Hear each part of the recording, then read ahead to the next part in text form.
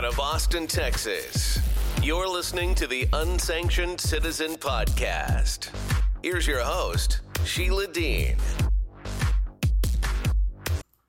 Hi, this is Sheila Dean with That AI Show and the Unsanctioned Citizen Podcast. We are running a July promotion to get as many Substack followers as humanly possible. To subscribe at sheilamdean.substack.com. Please go to the website and hit subscribe for a goal of 500 subscriptions. So far, so good. So that's Liberty in Many Directions, sheilamdean.substack.com. So what do you get? What's in it for you? You get podcast content aired specifically on Callin.com from That AI Show, a Saturday show on AI subject matter with conversation, and the Unsanctioned Citizen Podcast archives, as well as specific writings from yours truly. So go ahead, get on board and promote. If you like the stuff that you're hearing and perceiving and reading, go ahead and try to get at least 3 to 5 friends or 100 friends if you want to buy in and subscribe. This is the month to do it. Time is ticking. Let's go.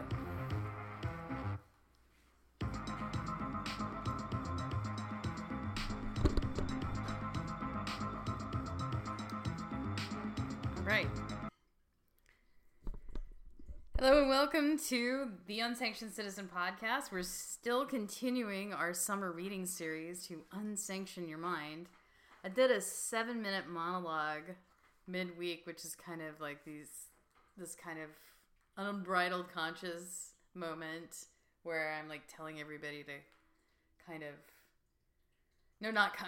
just understand that speech is free. So it's only 7 minutes. I, listen to it and throw it out there. I just kind of wanted to assert that because speech is free. I just don't think people really understand that anymore, because they're being subtly brainwashed that speech isn't free, but it really is. So I'm urging people to adopt the idea that actually legally speech is free. What people want to do to you because of the speech that you speak, that's a totally different object, totally different legal object. All right, again, we are here to read The Bodies of Others, Chapter 12, and this is The Tech Bubble, Vast Wealth Via Killing Human Competition. And this is the tome written by Ms. Naomi Wolf, feminist author and luminary, who wrote The Bodies of Others. Okay, here I go. Even as the near-universal masking continued to sow division, it further served big tech and the leadership in China by training the population in obedience and accustoming people to surrender both their human capital and their assets. In short, the world of tech used governments as their handmaidens to wage a war of restrictions against the human race. The result of this was both profits and damage nearly beyond human imagining. Now, via mask mandates, brilliantly and at a stroke, big tech had created a world that neutered the power and appeal, the complexity and communicativeness of the miraculous human face. It had achieved a world that blunted the advantage of the lively, curious human face against those less subtle or responsive.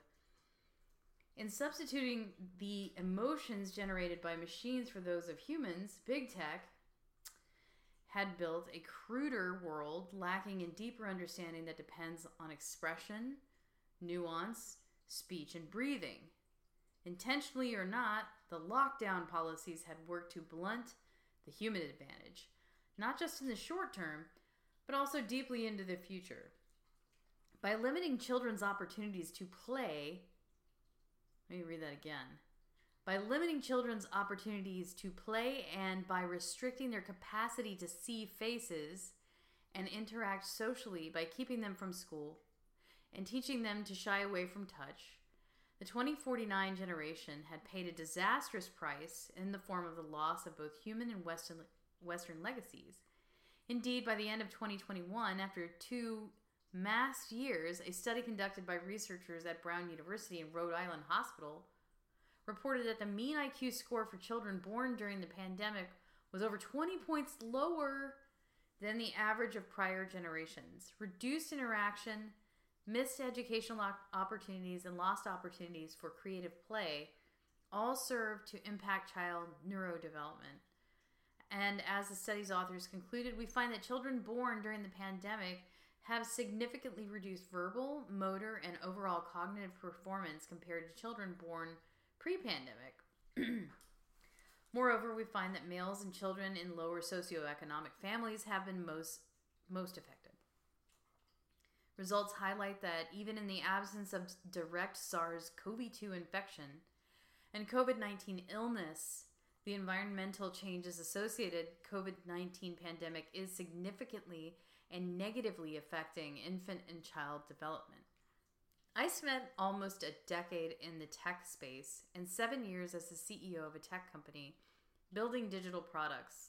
I saw firsthand how for tech companies, human society is the competitor against which it is vital to strategize. From Facebook to Twitter to Salesforce to Microsoft Teams to Zoom, most digital platforms seek to persuade people to stop doing something IRL or in real life and instead do it on the digital platform. It is their business model. They are in the business of targeting private, community-based human time and space. While this has always been so pre-2020, humans did most things together. When we worshiped in church, when our children were in a classroom, when we attended a town hall meeting, no data was being generated. Tech companies saw themselves as losing money every time humans gather in a humane analog spaces. This is the reason why a favorite buzzword in the tech CEO circles is disruptive. The primary thing every digital company wants to disrupt is human society from which they are not profiting. The more that tech platforms and policies are able to shut down human community and restrict the freedom of humans, the wealthier big tech corporations seem to become. The goal of almost all tech companies is to gather either eyeballs, allowing the tech company to sell advertising or data, whereby they harvest every keystroke you generate on the site and sell that information to advertisers, insurance agencies, marketers, hospital chains, and so on. This unseen market of data purchasing and data warehousing is vast, almost beyond imagining. The business model for Zoom, which has servers based in China, is your data and your attention. The lack of security of Zoom and other similar platforms was the reason that the renowned cybersecurity expert Stephen Waterhouse referred to the lockdown of 2020 as a hack of the intellectual property and data of the West. The business model for Nintendo is your attention, your eyeballs. The business model for Microsoft is your data, subscriptions to its software, and your attention, eyeballs. The business model for Microsoft Teams is a subscription. The business model for Microsoft's educational offerings is data and license sales of the software to school districts. All these business models gain massive advantages via the suppression of human community and free assembly during the pandemic. While the pandemic edicts had no science behind them from the tech CEO perspective, they ensured that humans, with virtually no analog/humane space or culture left, no way to feel comfortable simply gathering in a room, touching one another's friends or allies, or joining together, were almost wholly reliant on digital technology, driving all human interaction onto Zoom and others not always secure platforms was not only a way to harvest all of our data, it was a way to ensure, as face-to-face human connection withered and died, that what passes for intimacy and connection in the future will increasingly be online. So it was as if the world had been redesigned by Klaus Schwab in the promotion of the Great Reset. Culture is the great source of strength and fortitude of the human species. But after a year of no worship, no Passover, no Christmas, no school, no Boy Scouts, no Girl Scouts, no prom, no Neapolitan chit-chat with pizza vendors, no New York chit-chat with hot dog vendors, no new openings on Broadway, no galas, no jazz groups improvising, no humans actually meeting unexpectedly. There was nothing to write or sing about, nothing to remember, no history to tell our kids, and the kids hardly even knew there was a world outside of their rooms. Culture requires human contact to replicate and develop. And when you isolate humans and don't educate or socialize kids, then culture dies, to be readily replaced by online or CDC or CCP directives. Meanwhile, forbidding assembly kept us from forming human alliances against those monstrous interests. In a world marked by great uncertainty and volatility, Schwab remarked in 2017, in introducing the brutal Xi Jinping, whom he regularly features as a model leader, the international community is looking up to China to continue its responsive and responsible leadership.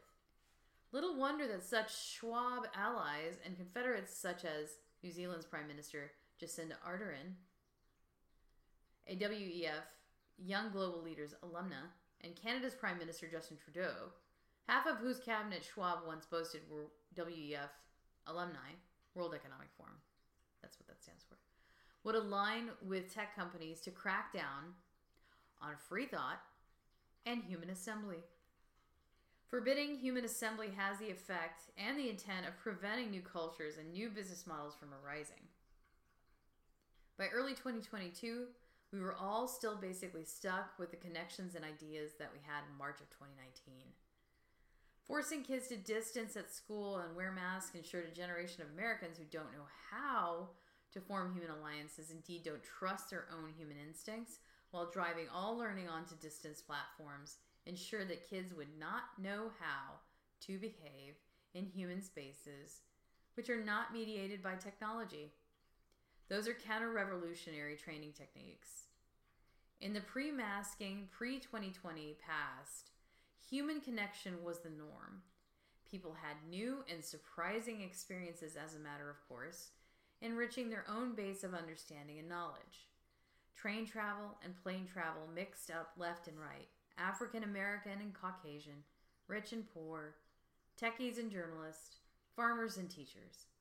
The beauty of public spaces where public can breathe and talk unhindered is that they break up encapsulated social and democratic networks. Ideas and knowledge brush up against each other. Cultures merge and new businesses, new ideas, new alliances, and organic new histories are created. But when that human technology of public space with breath and speech intact is broken, and mask and distancing broke and disabled it entirely, people are reduced to machine algorithms for understanding their worlds. Progressives were fed only progressive ideas by an algorithm on their social media. They never bumped into a conservative with whom they could speak easily on a train, at church, or on a plane. Conservatives were fed only conservative ideas. They could never sit for 5 hours next to someone they liked, with whom they enjoyed speaking, but who would also challenge their ideas. We became even more divided and managed culturally by digital ghosts, by shadows, by codes. Anything could be said about the other side.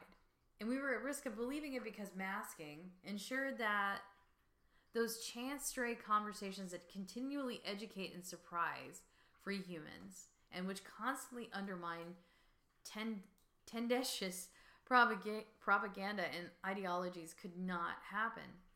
Indeed, what could be more dangerous to a democratic nation's health than forcing upon its children an extended tutorial on the need for absolute and unquestioning compliance to authority, even when the commands make no logical or ethical sense? Why develop policies that punish, encumber, and restrict human contact in humane, analog, unsurveilled, unmediated spaces? Because human contact is the great revolutionary force underlining human freedom. We are relentlessly encouraged by tech companies to think of their technology as enabling human processes, making human actions more efficient. Do your bookkeeping better. Find a restaurant more easily. Talk to a loved one far away. In fact, the business models of most tech giants, and especially social media giants, most thrive when they have replaced human experience and human actions. And now they have moved on to suppressing human experience and human actions. Amazon wants to persuade you that it is not fun or worthwhile for you to go to your local supermarket or to window shop in the mom and pop shops on Main Street. Amazon is competing with the pleasure you get from chatting with a checkout clerk or the unexpected treat of bumping into a neighbor in the supermarket aisle, and even with the small mood boost you get from dreamily gazing at a pile of scarlet mangoes or green avocados, and the sensory inputs you receive from picking up the fragrant mango to inhale the scent or running a finger along the rough, smooth avocado to check its ripeness.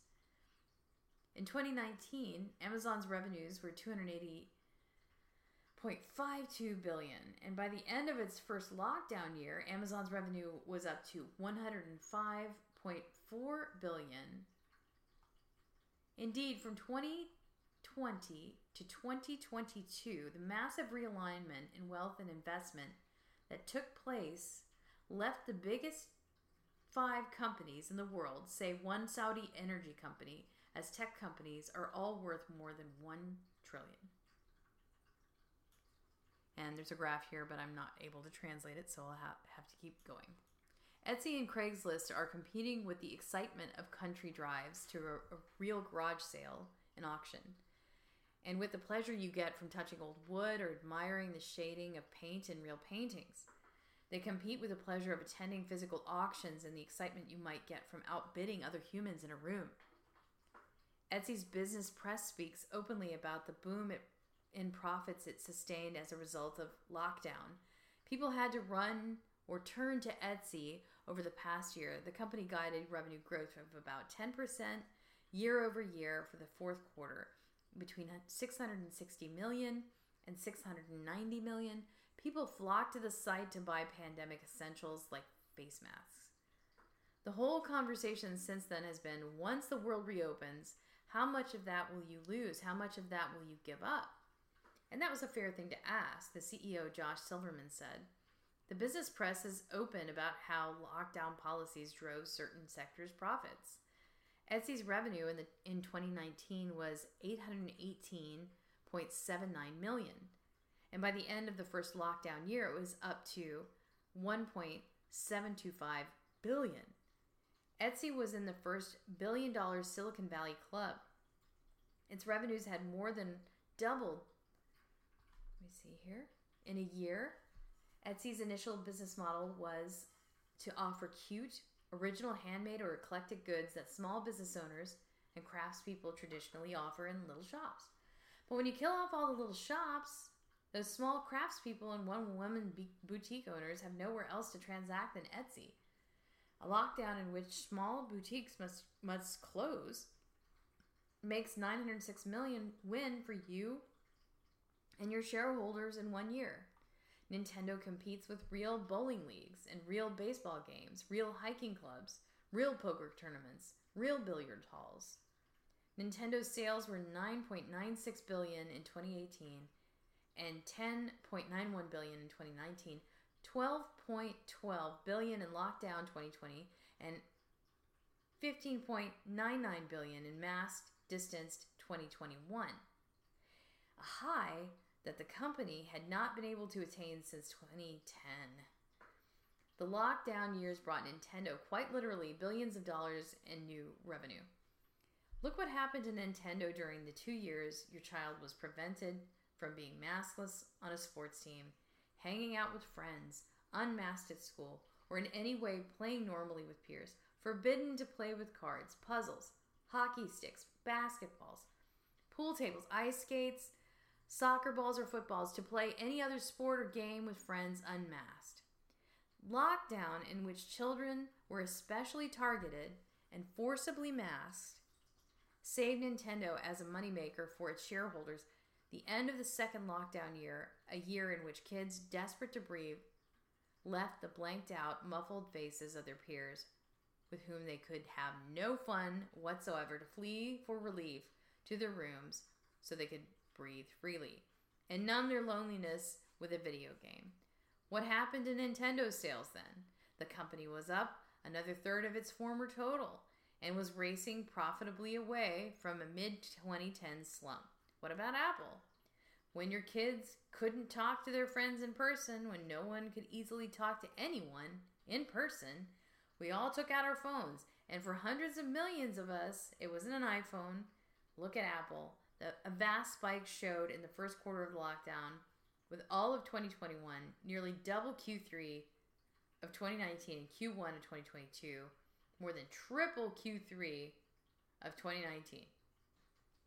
I remember standing masked in a hotel, waiting for an elevator next to another masked woman. Under ordinary conditions, we would have smiled, chatted, and shared some small talk in the elevator about what shows to see at what museums or about great restaurants nearby. She smiled with her eyes. I smiled with my eyes.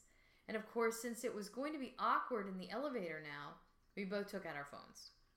That moment, reproduced around the world for 2 years, led to the doubling, in some cases tripling, of income for some tech companies. So lockdowns and masking made the whole world and all of human interaction an awkward moment in which you reach for your phone.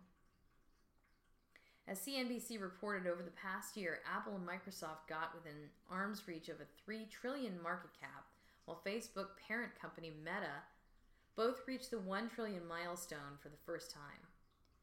This is what happened to Microsoft's net income during the 2 years that everyone was forced indoors and children were kept home from school. Just before the pandemic, its net income was $39.24 billion. What it was after 2 years of lockdown, after local and federal governments around the world were forced onto Microsoft Teams to deliberate, when almost no one would visit a human physical office, and Microsoft Education offered webinars for helpless teachers forced to communicate with each other online. Microsoft's net income went from $39.24 billion to $61.27 billion in 2 years.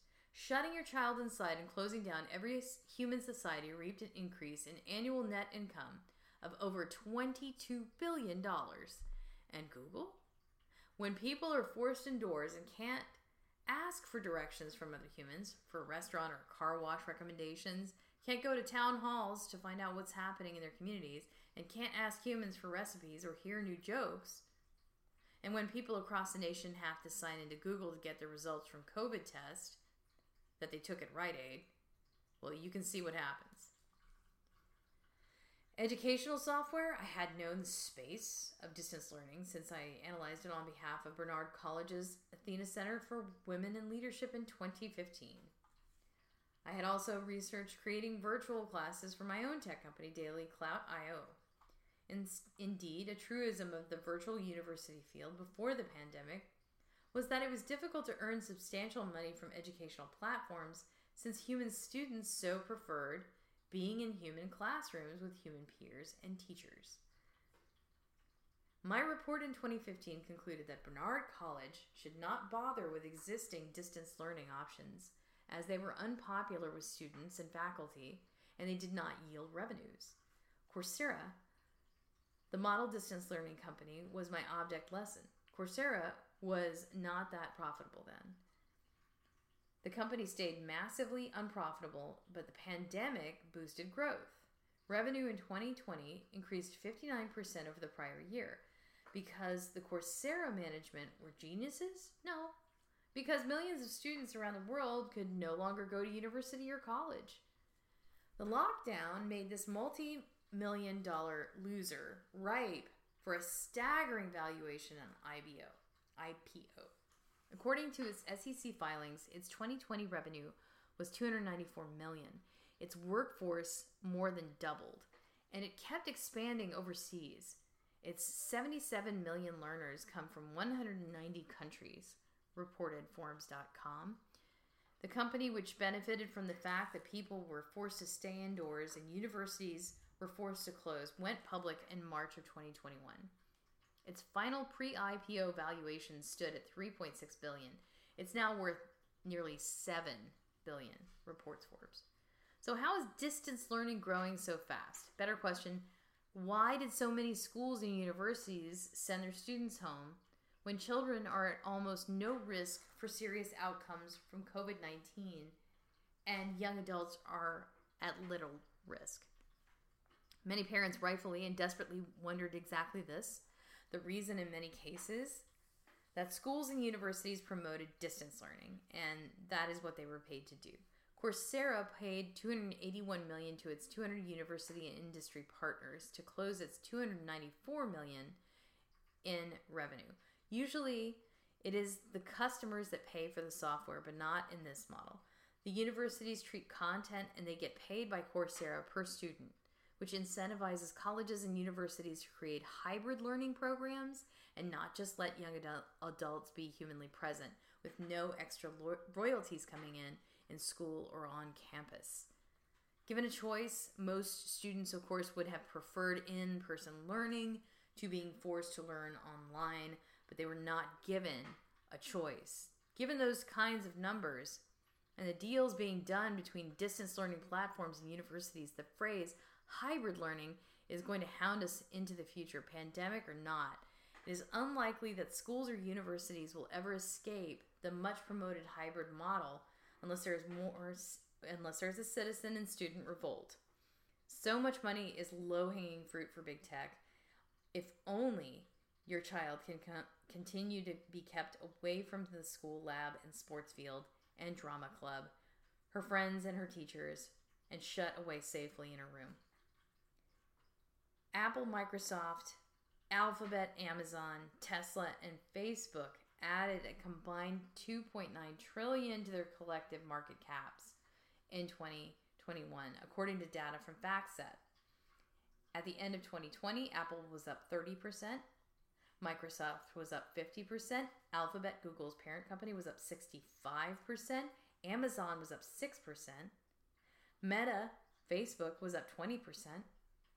This dizzying boom indeed began to slow in Q1 of 2022 when people in many American states began in earnest to return to normal life and a movement finally pushed back against restrictions. Policies issued by governors, policed by social media sites with conflicts of interest, and enforced by bought-off universities had overnight killed off much of the competition of human-to-human learning and left devastatingly maimed the beautiful classroom of the old order. A letter.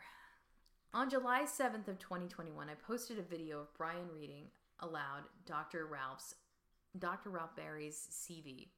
A University of North Carolina researcher, Dr. Barrick, had received millions of dollars in gain-of-function research funding from the NIH. I pinned the resume itself as well. Within 24 hours, the video had 70,000 views. A day later, in another hotel room, I read a video of a press release by State Senator Kim Thatcher of Oregon, who would call for an investigation into the misrepresentation of data by the CDC. As I sought to post the press release, Twitter showed me that my account had been suspended. We were now in the midst of a great swath of censorship and cancellations by big tech.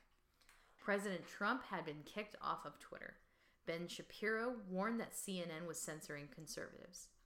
LinkedIn censored the Harvard epidemiologist / hero, Dr. Martin Kulldorff, and on and on. Big tech was deplatforming anyone who raised questions about the mRNA vaccines, and big tech was deplatforming conservatives apace.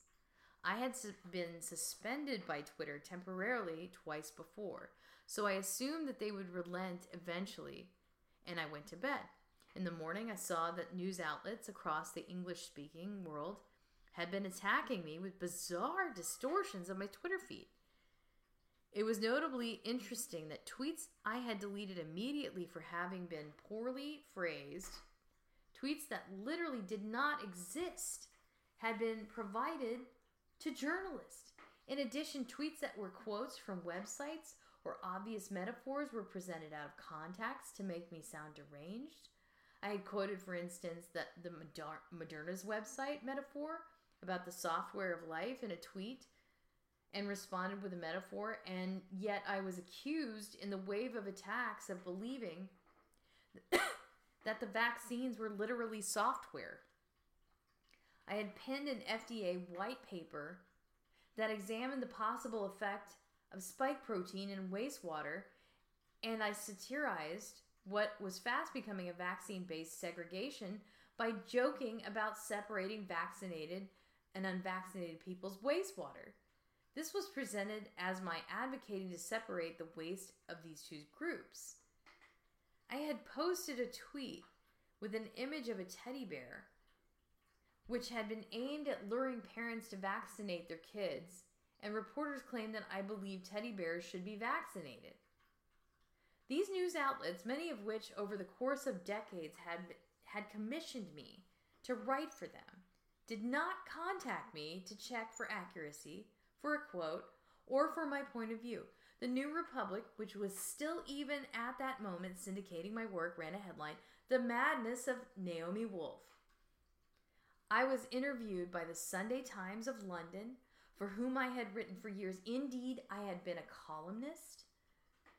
The young reporter, with her talking points in hand, asked me about my purported beliefs in QAnon.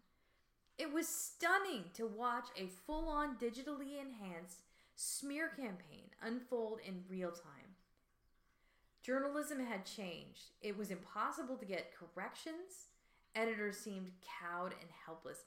It was not surprising that journalism had so dramatically changed. Tim Schwab, writing in the Columbia Journalism Review, scrutinized the Bill and Melinda Gates Foundation and found $250 million going to media outlets, including BBC, The Atlantic, NBC, and The Guardian.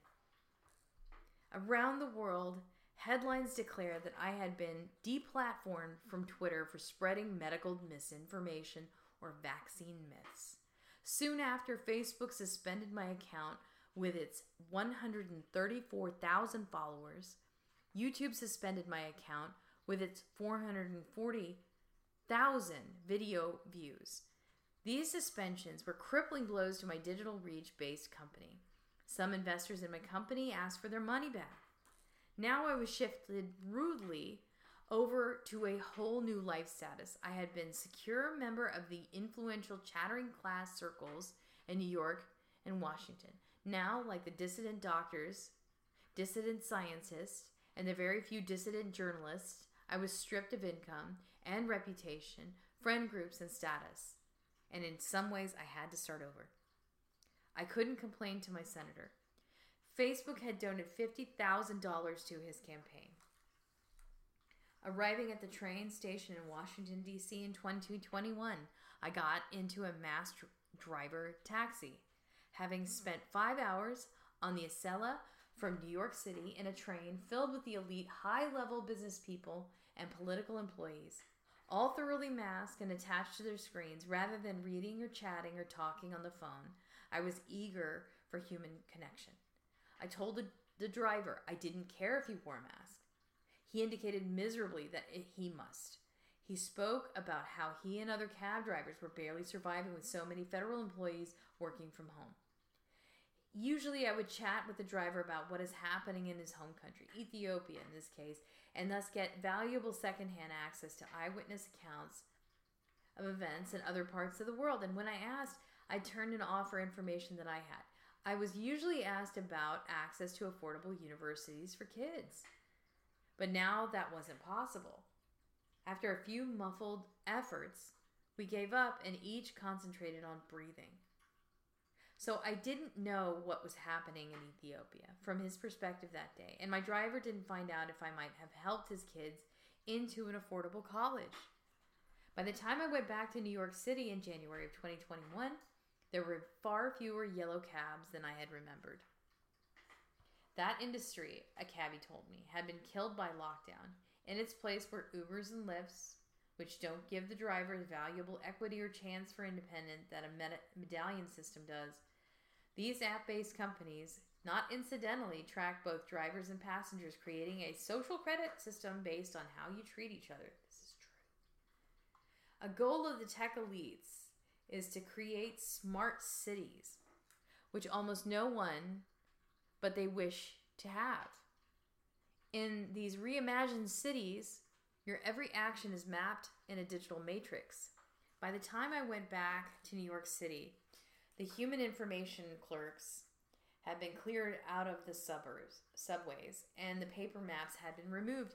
You had to consult your phone and generate data in geolocation just to find out where you were supposed to go.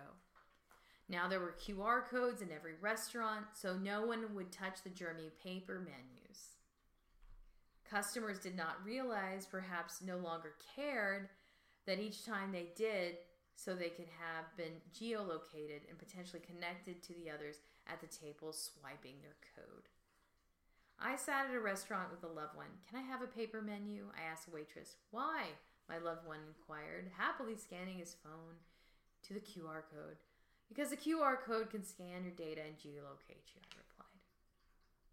"Oh my God, Naomi, does everything have to be a conspiracy?" said my loved one. I am like this woman. I am like Naomi Wolf. I'm exactly like Naomi Wolf in that way.